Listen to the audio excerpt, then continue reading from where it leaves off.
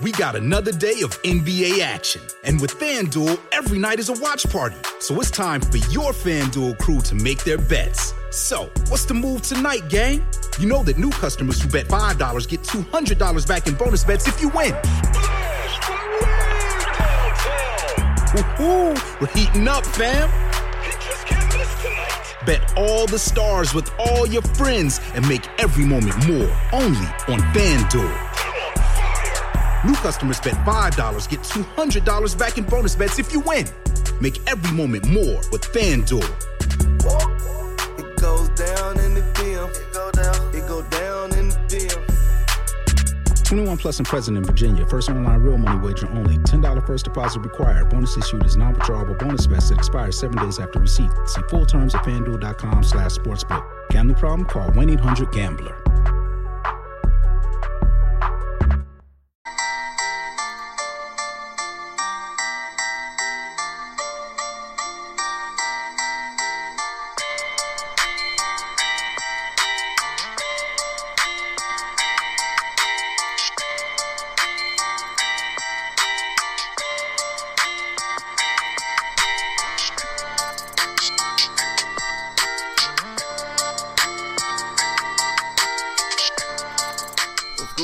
Welcome back to Pure Evil MMA. I'm your host, as always, Evil Eddie, and as you can see, we are here at the beautiful Mohegan Sun Casino in Connecticut, my home state, which will be the home of Bellator going down next week. 2 events back to back. I'll be getting all the media coverage for that, and that's just a couple of days away. So the fighters should be pouring in either today, the next couple of days. That's beyond the point. I'm here relaxing, going to see a country show tonight, and I'm really trying to digest what we witnessed last night with UFC 234. So let's cut the music once I say subscribe down below here on YouTube, youtube.com/PureEvilMMA, here on Periscope, whether you're watching on iTunes or listening on iTunes, Spotify, Podbean, Player FM, Stitcher, wherever you are, subscribe down below. Hit that like button if you are on YouTube. Give me a heart if you are on Periscope. Let's get the music and let's get into the realness of what happened last night. Because, once again, the MMA gods struck, and they struck us hard when we were getting ready for Kelvin Gastelum. Originally, Kelvin Gastelum was supposed to go in there and try to beat the middleweight champion, Robert Whittaker, and just under 3 hours to go before the very first fight on UFC Fight Pass, the entire thing goes to shit. The MMA gods strike again, like we all enjoy saying, because it's true. In this sport, you never know what's going to happen. You can't plan anything. You could think you're ready for... I feel the worst for the people that, you know, if you're in Ireland and you travel all the way to Las Vegas and your main event guy, Conor McGregor, gets pulled out, or wherever you are. If you're going making a trip and you're planning months ahead, getting tickets, getting rooms. I feel bad for the last pay-per-view that we had, another one that went to shit. They uprooted the whole thing, moved it from Vegas to California. Fans had to be furious. Well, here we are once again. Dana White probably back banging his head against a wall somewhere. And I think they did a great job fixing the errors that happened. I mean, there's nothing that you can do. For those of you guys that did miss it, and just to catch everybody up, make sure we're all on the same page, Robert Whittaker pulled out of the fight just 3 hours before due to hernia. Now, news broke from Brett Okamoto over at ESPN from Dana White that this actually started the night before. Whittaker was in a shit ton of pain. There was no way you would want to see somebody that's not performing at their 100. You know what I mean? Like, I don't want to see somebody performing at 30%, 50%, even 80%. I want to see the champ at 100%. So I'm happy they pulled this off. And we were confused. We were like, well, what are they going to do? They have an interim title with Israel Adesanya versus Kelvin Gastelum. And then I was like, wait, well, let's look back at the last couple of times they did that. Interim title really means nothing. If you're Kelvin Gastelum, you're making a big risk by doing that. And it just wasn't going to happen. I didn't see that happening. And then the news broke. Israel Adesanya versus Anderson Silva was going to be the main event, but with the exception, there was only going to be 3 rounds. It was going to remain 15 minutes, which was a little upsetting because In an Anderson Silva fight, you want 5 rounds. And we saw that last night. Now, before I recap last night, I want to make it very clear that I had a feeling that this was going to happen. 3 rounds, we only had 15 minutes to see what Anderson Silva was going to do. And my big kick on Silva is, listen, I defend Anderson Silva when it goes down to his last couple of fights. The Bisping fight, I put an asterisk next to that. I think that he won that fight. Herb made a bad call, didn't call the fight off. There was no Nolan action when Bisping was pointing at his mouth guard. And let's face it, what's the one thing that the ref says to both fighters backstage and inside the octagon before they go head to head? Protect yourself at all times. Bisping did not do that. There was no Nolan action. Anderson Silva was walking him down through the flying knee. Bisping drops. Silva thinks that he won the fight. Imagine what an adrenaline dump that was. How do you, after that, think about all the pressure that was on Anderson Silva's back leading in that fight. Oh, he's not the same. He's washed up. He'll never be the same again after the Weidman fight. The Diaz fight was bullshit. He doesn't have it anymore. I disagree, man. Anderson Silva looked great in that fight. Bisping looked great himself. But after that adrenaline dump, what can you expect? I think that was a bad call. Put an asterisk next to that. Then the fight after that, UFC 200, right? We had UFC 200. And what happened there? John Jones gets busted again with a dirty drug test. Anderson Silva steps up on 24 hours notice. 24 hours notice. Because he was already there. Step in against the champ. He even hurt the champ. DC got kicked in the stomach, peeled over, and there wasn't enough time left in the round. Asterisk next to that loss on Anderson Silva's record. He goes in, wins against Derek Brunson. Now people like to say, well, Brunson wasn't pulling the trigger. He wasn't giving it his 100%. He was giving too much respect to Anderson Silva. Still a win on Anderson Silva's record. And it was nice to see him get back in the win column. Listen, there was a lot of people that were judging Josie Aldo for the same exact thing. He'll never be the same after the Conor McGregor fight. He comes back, beats Frankie Edgar. Yeah, he had a little rough patch with Max Holloway twice. But then he shows us that he still has what it takes to be a gatekeeper, which is really unfortunate to say. I don't like throwing that word out. But he can still compete. Here's the one thing that people forget. These guys are still competing at the very top of the sport, taking out up-and-comers that should be title challengers.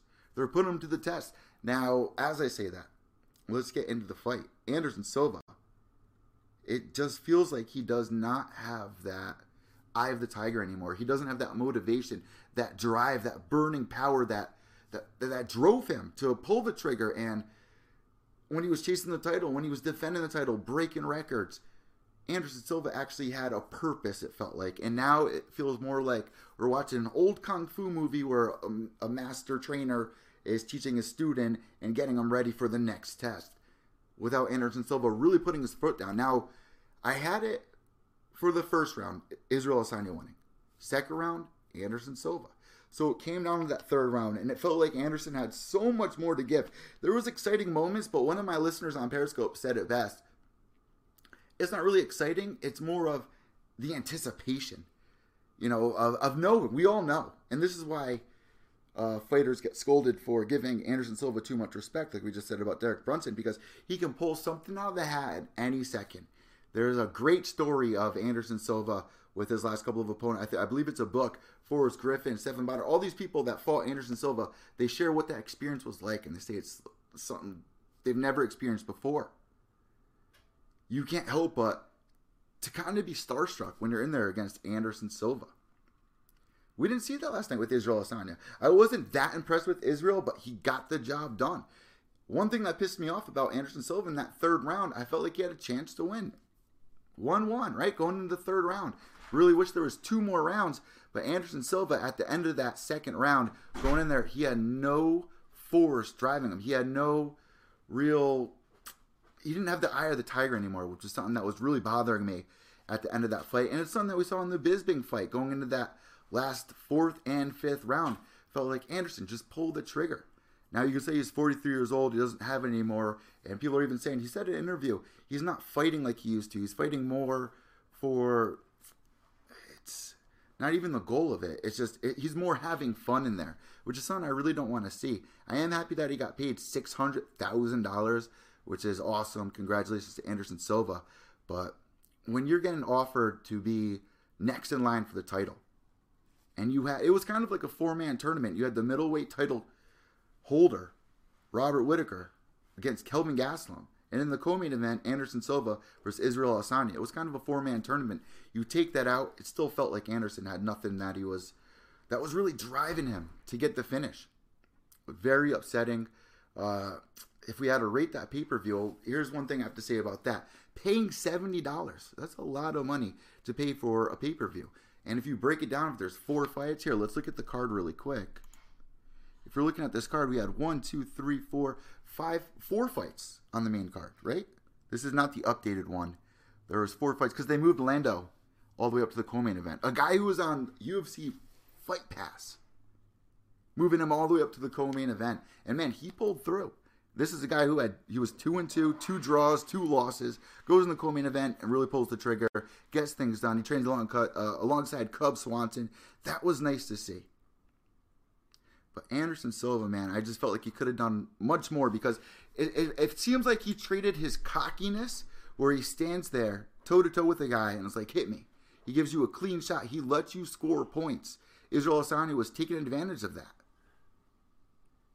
And it worked against Anderson Silva. And we ended up seeing Anderson Silva get another loss. Now he's trying to say that he wants Nick Diaz in a rematch. We don't want to see that. I'd rather see Anderson Silva go in there, get legacy fights. I know it might be 5 years too late to see the GSP fight, but those are the kind of super fights I would like to see. Seeing Anderson Silva go in there, young up-and-comers, I was excited for it. 12% of fans, though, check this out, 12% of fans thought Anderson Silva would win. What does that show you?